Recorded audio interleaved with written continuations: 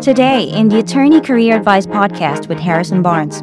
And the other thing is that there's a very high competition for the best legal talent. The law firms need to pay high salaries to attract it. And the law firms also can be extremely demanding. And because there's, in many cases, these firms are huge, specialization is extremely important. Okay, this webinar today is about top 10 reasons attorneys trained in big New York firms tend to command the most respect in the market.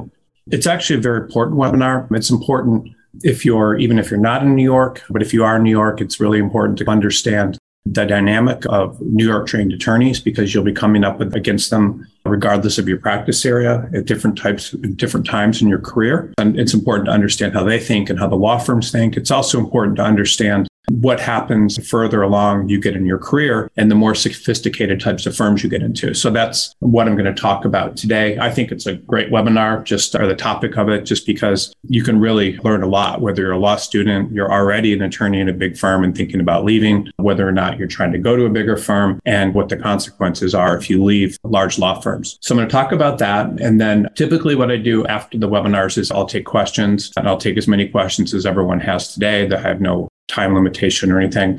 So I should be able to get to all the questions. And then I'm also going to talk a little bit about what's going on in the legal market right now. I've been through several recessions in the legal market, starting with the first one, which was in late 2000. And then other ones, obviously, you had 2011 was one, and then you had 2008. And so 2018, 17, 19. And now I think that we're going into a pretty serious recession in the legal market. There's been lots of layoffs and deferments already of first-year classes. And from what I can see, things are going to get worse, and they're going to get worse in certain markets. Because I've been doing this for so long and have run so many businesses in the legal space related to legal careers, I can provide you today what I think are the best options for responding to this recession in the legal market and really what you can do, because every attorney actually is safe if you take the right moves, but most people don't take the right moves. And it's when the stock market's high, everyone thinks it's going to keep going higher and higher. And then when it slows down, it's just a blip, and then it keeps going down,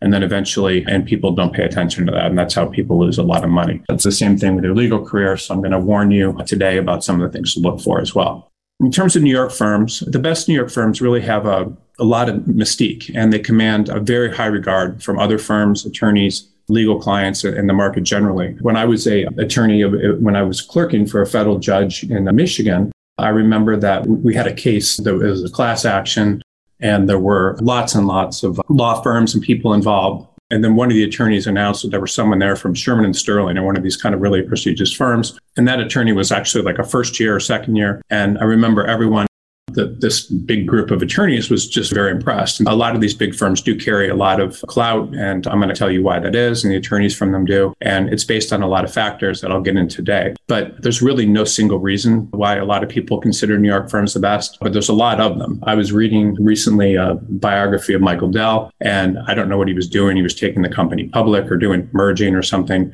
All he talked about was using Wachtell and just very, very prestigious firms in New York, and instead of firms that were in his home state or in Austin and around or Houston. And so people tend to go to these firms when they have very big issues, and New York firms tend to do that kind of work. And so you need to understand why that is. And these firms and the attorneys that come out of them are, frankly, in the market, often considered the best, the most highly trained, and the most competent attorneys in the country. And just a fact. And if you want the skills to be at the top of the legal profession, there's lots of good places to do, but there's really no place that is consistently better than New York. This started rubbing off on me when I was after the first big financial crisis in my career, which was in late 2000. And as people came back from a lot of the companies that had crashed, which at that time were a lot of startups because everyone thought the internet was going to take over, and everyone threw money at these internet companies, and there were public offerings and mergers and lots of stuff that was happening. But after that happened, they looked at a lot of the things that had been done and the deals, and the consensus was that most of the deals had been done by firms in Silicon Valley, and there were problems with them, and a lot of the work was sloppy.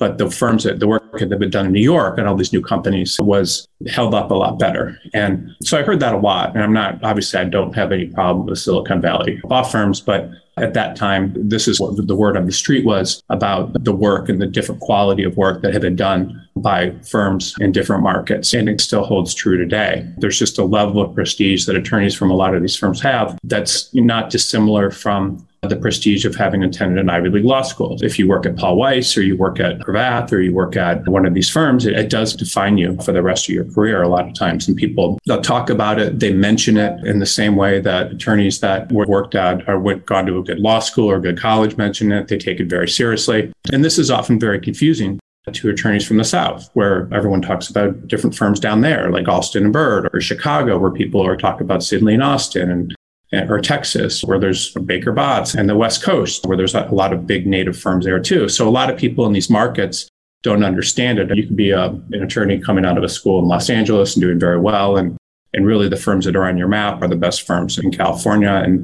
And so people don't often understand the prestige levels of these firms and what they mean. And people that do very well at schools like Harvard and Columbia are very aware of this pecking order and why it's important for attorneys. And so I'll talk a little bit about that today as well. When I'm working with equivalent candidates, and I've worked with thousands of attorneys that may be relocated to another part of the country from New York, Chicago, or the West Coast, the ones from the top New York firms almost always do better. If someone from New York wants to relocate to Minneapolis, someone from San Francisco wants to relocate to Minneapolis, and someone from Chicago wants to relocate to Minneapolis. In almost all cases, they're similar types of attorneys in terms of the strength of their background, but one is coming out of a big New York law firm. Typically, the New York attorney will not only get more interviews, but will close more interviews and do better in the interviews.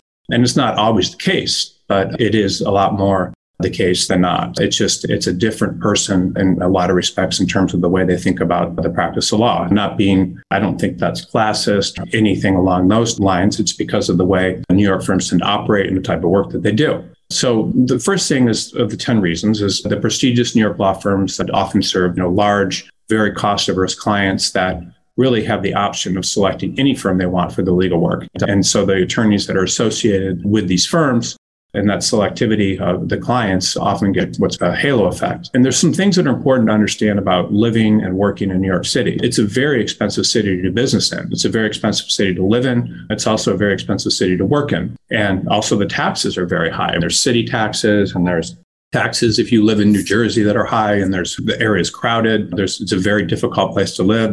People live in small apartments. Many times people live outside of New York and have long commutes. It's not easy to raise a family. People send kids to private schools, which are very expensive. It's just a very hard place to live and do business. And not only that, you have crime and just transient people going through there sometimes. And it's just a very difficult place to even practice law. And the other thing is that there's a very high competition for the best legal talent. So the law firms need to pay high salaries to attract it. And the law firms also can be extremely demanding of the types of attorneys that they hire and have all sorts of cutoffs and things that don't always exist in other markets. If an attorney is in Chicago, which is a great legal market, and there's very good firms there, and is laid off and wants to find another job, there's a decent chance that another large law firm in Chicago may hire them. But in New York, there's so many attorneys to choose from and so many reasons to eliminate people. Staying employed with a firm is a huge accomplishment. And not only that, but the number of applicants for each job is large. And so the law firms will hire the best person they can get, and they'll look for reasons to eliminate people. So it's like grade points and all these sorts of things. It's almost like applying to an Ivy League school in the sense that they're going to select the very best out of very good people applying for the same jobs. Do you want to grow your legal career? A lateral move might be the right choice to get you on track for your career goals. Working with a legal placement firm like BCG Attorney Search can open doors for you and help you live the life you dream of. If you're looking for a new legal job, send us your resume so we can help. Visit www.bcgsearch.com and click on Submit Resume to be paired with one of our legal placement professionals who will work tirelessly on your behalf to get you your dream legal job. Submit your resume to www.bcgsearch.com to get started today. Office space is very expensive in most parts of New York, and it's going down.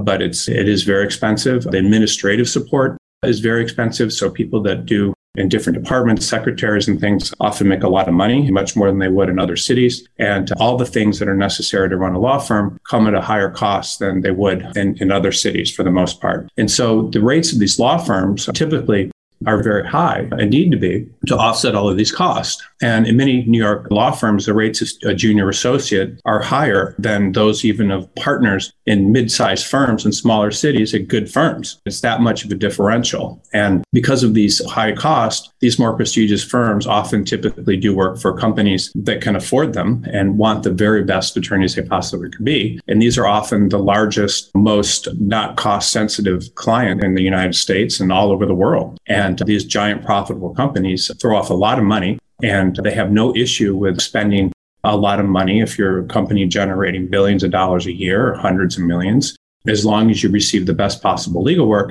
you're not necessarily going to be looking for the level of efficiency and lower bills that a smaller company would. So this big work and where there's a lot of money involved does go to a lot of firms in New York. And most large New York law firms are servicing many of the most successful companies in the country, as well as all over the world. And they're not just doing work for companies in the area. They make all over. And they'll get the associates and attorneys that are working there get a halo effect from this, because employers and potential clients and others infer that in order to even get a job in a city where it's extremely competitive to get a job and there's lots of applicants, it's very difficult to stay employed with a lot of firms. If the attorney is accepted in this and allowed to work on these important matters, the presumption is they must be very good. And how does that compare with other markets? Certainly, Los Angeles is a competitive market. Chicago is a competitive market. The Bay Area is a competitive market.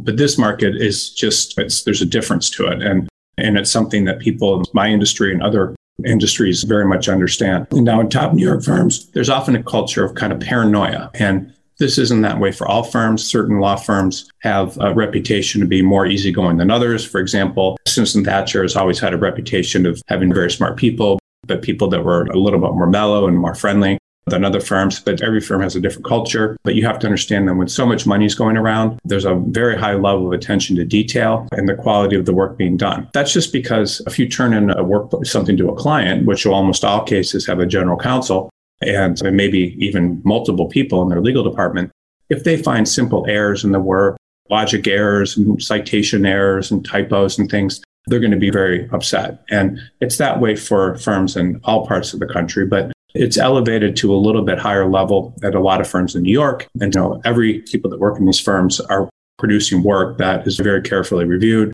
It's gone over for consistencies and imperfections. And because there's in many cases, these firms are huge, the work done by a junior associate may be overlooked by a mid-level associate who may have a senior associate look over things, who may have even a non-equity partner look at things before. It just goes through a lot of stages that other firms wouldn't do. And because there's just the client is often not willing to pay for it, or it's just not part of the DNA of the firm. And this oversight exists, of course, in all firms. There's very good firms in Los Angeles and Chicago, all over, the country. But certainly a lot of these New York-based firms do have a reputation for a culture where this stuff is really emphasized a lot. And because of that, because accuracy and how you're presenting things to the client and the type of work being done and the extra costs that the client's paying, there's a paranoia that these attorneys have about mistakes, whether they're mistakes that are social in nature, mistakes that are just in terms of the quality of work they're turning in. There's a heightened level of paranoia in these firms and worry that you don't necessarily see in all firms around the country. And again, the people are left in fear, even partners, associates, and others. They believe that they're one mistake away from losing their client or losing their jobs, and often conduct themselves as such, meaning they're always on their best. They're trying to really portray an image of being in control of themselves, of the work, of the different things around them.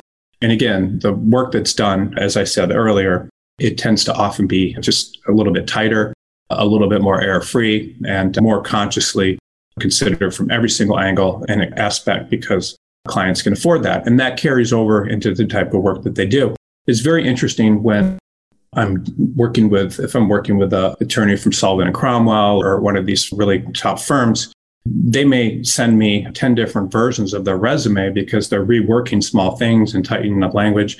And I just don't see that as a general rule from any other attorneys I work with in other parts of the country. And it's like that if they're putting together business plans. It's like that when they're researching firms to apply to, everything, there's just a tightened level of redoing things and making them perfect than you may not see in a lot of other people.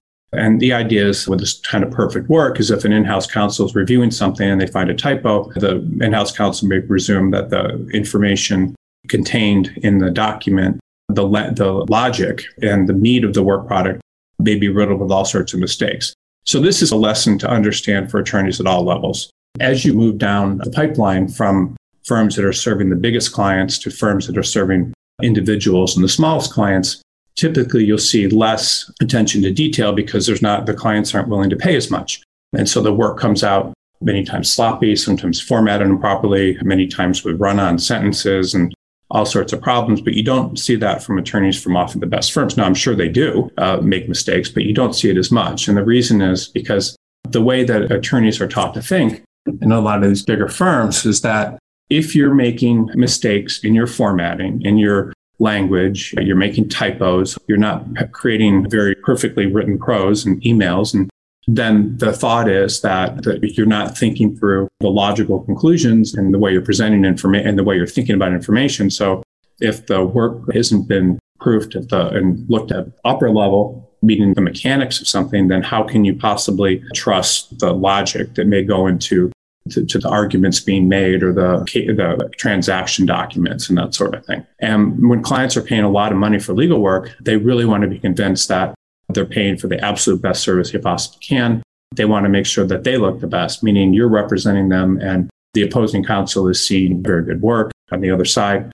And it's a reflection of the client's brand, the quality of work that you do. So if you're out there doing work for a giant company, which could be, I don't know, Owen Mills or something, it doesn't matter. But then that company, if you're not doing a really good job for them, that's reflecting on their brand and also the brand of the law firm. And these law firms rigorously protect their brands and in some cases been doing for 100 or more years. And it's because these attorneys are working for the largest clients, they're often, more often than not, put on very high stakes matters where they're surrounded by teams of people trying to do the best possible work. So one thing that happens a little bit more often than not with New York firms is they're more likely to get work when it's bet the company type matters or very important transactions than work in other markets. So a lot of times the work that comes to them is the most important. If a big company, say, I don't know, Herman Miller, which is in Grand Rapids, Michigan, or General Motors in Detroit, if one of these companies is involved in some very serious lawsuit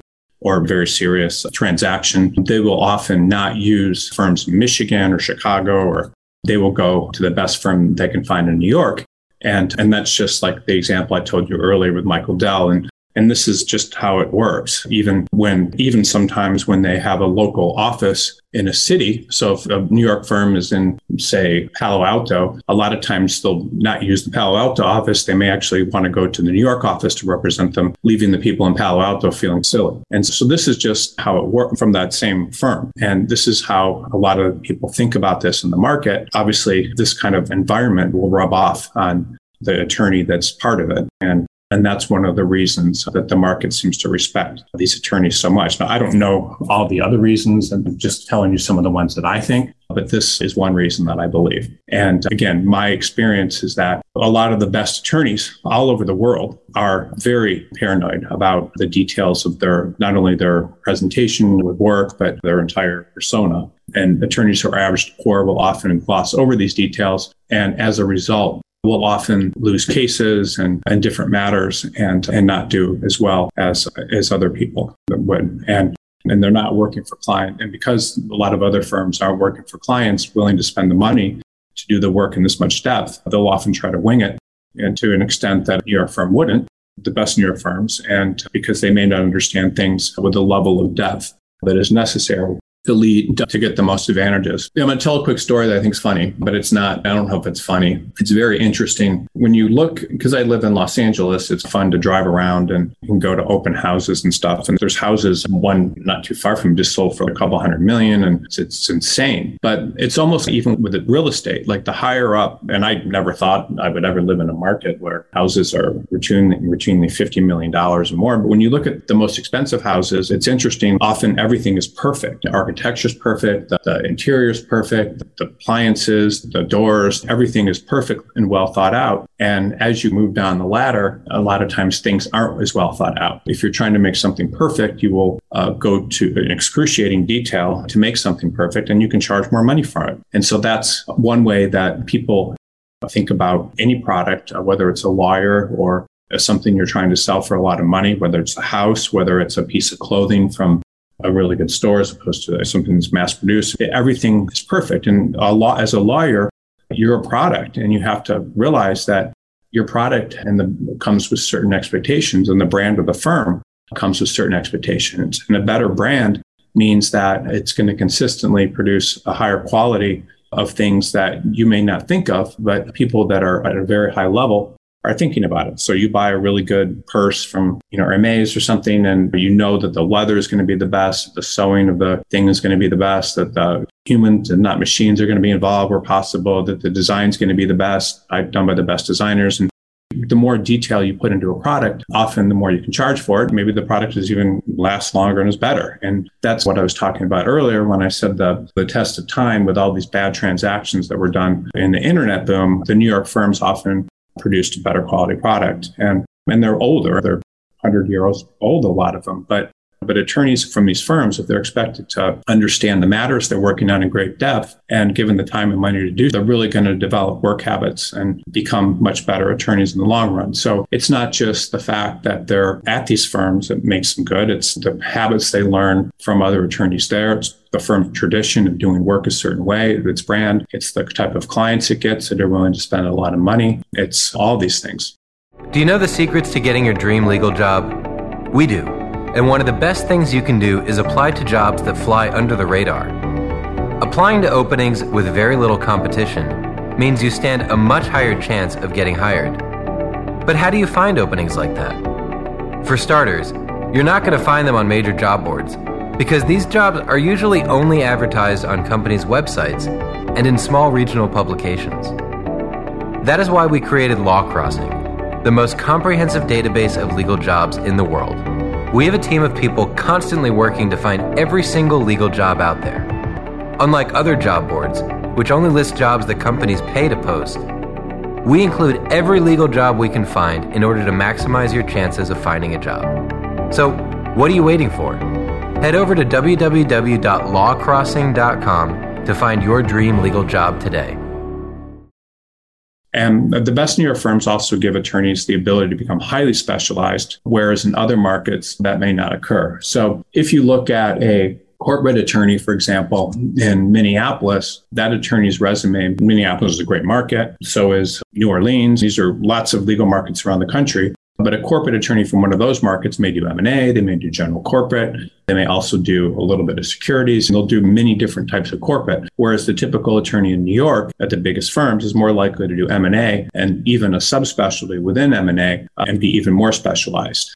And most law firms around the country, attorneys in different practice areas are often more generalist in their practice area or just generalist than specialist. But in New York, because the billing rates are much higher, and other factors, the attorneys tend to become extremely specialized in their practice area niches. I remember when I was a summer associate in a large New York law firm a long time ago, but they would kind of school us in the way they were different from other firms. And they said stuff like, in our firm, instead of just doing this type of transaction, we have attorneys that have spent their entire careers just concentrating on one aspect of the transaction and one type of contract or something. And I thought that was very interesting, meaning when a client comes to them, they don't just get some generalist that's going to have to spend money doing R&D.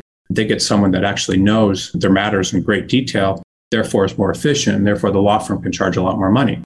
And someone that's very specialized will often understand their practice area in great depth, and in such depth that they be among the few people in the world with such knowledge. When I started the attorney search, and through what I've done throughout the past few decades, all I do are law firm placements. And every day I spend hours learning new things about practice areas and how to match attorneys from different firms. And the more depth and the more time you spend doing something and concentrate on it, the better you become, by the point where there's hardly anybody in the world that's as good as you. I've seen people that I remember seeing a project finance attorney. There was an old firm in New York called Brown and Wood, and he was for 15 years before he got laid off.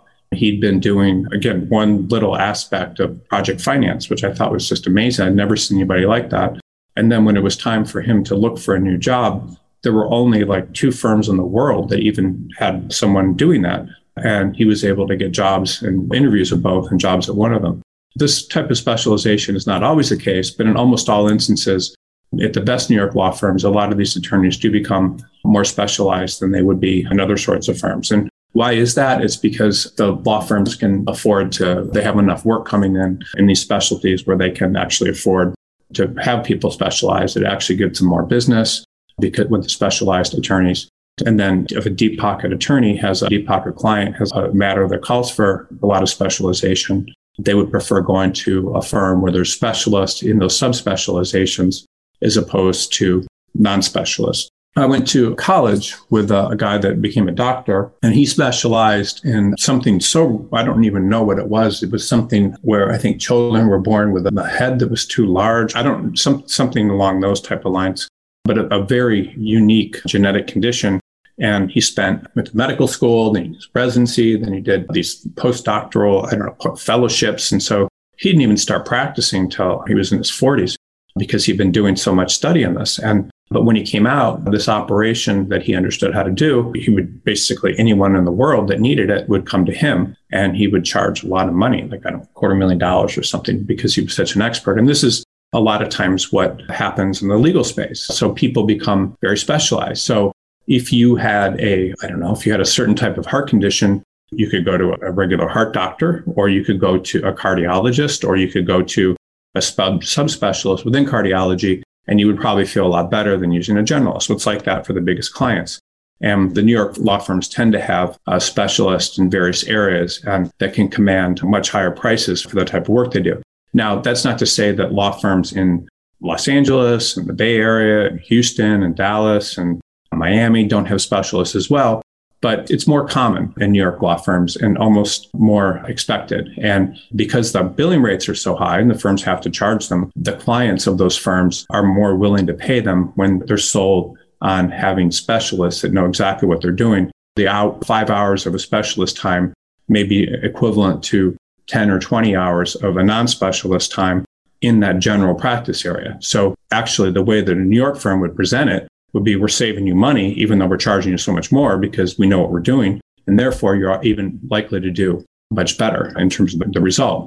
And if you are specialized, it makes you more hireable from the standpoint of a law firm. Because if a law firm is hiring laterally and you're listing all sorts of different things you do on your resume, that's not going to help you as much as it would be if you're very specialized. And if you have unique skills, and you won't be competing with a lot of applicants for a job requiring someone with your background. Now, I do want to take a little divergence here and just talk to you a little bit about BCG, but not BCG specifically, but something that we've learned about practice areas and what's so important. So a lot of attorneys, when they submit their resume on BCG, will say things like, I do IP, then I also do some corporate, and I've also got some real estate experience, thinking that the more type of practice areas you have experience in, the better you will do. And it couldn't be farther from the truth. Most law firms that are hiring laterally, not all, but most, and law firms that are hiring business, that work for businesses, actually prefer specialists. So getting a lot of experience in different practice areas you may think helps you, but you're much better off leading with one solid practice area than you are having multiple practice areas on your resume, because it makes it look like you're not specialized. And so this is something that every resume should do. Very few do it. Most resumes will talk about all this different types of experience a person has. And that's exactly what most law firms that serve businesses don't want to hear. They want experts. And the more of an expert you are, that means you're going to be more efficient. It means you know what you're doing. It means you're committed. It means you've been learning about that practice area as opposed to someone that has a bunch of practice areas. So when someone's submitting their resume to BCG, the smartest thing they can do is really think about their experience and word it in a way where they look like an expert in one practice area. Maybe they have some experience doing other things. You can certainly mention that in passing, but you want to look like an expert. And very few people do this. We have to review resumes manually and reclassify people. We have a team of, that does nothing but this, and with rules and all sorts of things. But it's very important that you have a specialized practice area and you know what you're doing, because the more practice areas you list on your resume, the worse off you are. The other thing that's interesting is a lot of times people will have had multiple jobs. So they'll have one job where they're doing IP, then the next job they're doing litigation, then the next job they're doing litigation and real estate. And they think it's great to list all this different experience and things they've done. Well, all that shows the firm is that you've been doing all these different things and haven't been really concentrating and learning one practice area, because the more you learn one practice area, the better you are, the better service you're providing, and the more you look committed. And the more you have multiple practice areas, it's the opposite.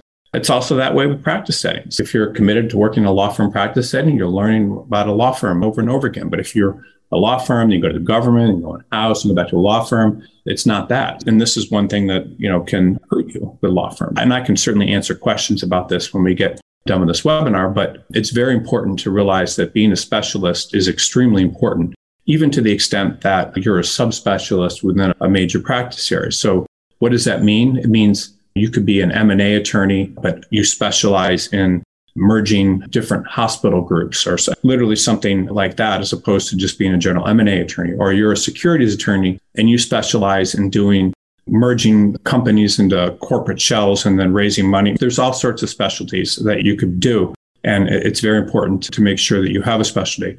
There's another thing I'll tell you that's very interesting. Attorneys that are in practice areas like family law or insurance defense or trust and estates or ERISA, where they're just doing one thing and they've been doing one thing their entire career, get more interviews, get more jobs than people that are doing multiple things. It's always been the case. And so it's very interesting. And all that, it doesn't mean most people think, oh, family law is not prestigious or personal injury is not this prestigious. Actually, it is prestigious because you're likely to be able to get employed your entire career, because there's not many people that specialize in things as opposed to doing a lot of different things. So specialization is extremely important to your career. If you just get one thing out of this webinar, understanding that and understanding the nature of New York firms, why they can charge more money for specialists is very important. It can change the whole dynamic of your career, because the more you learn about something, it'll take other people years to catch up with you, and you understand how things work, much better.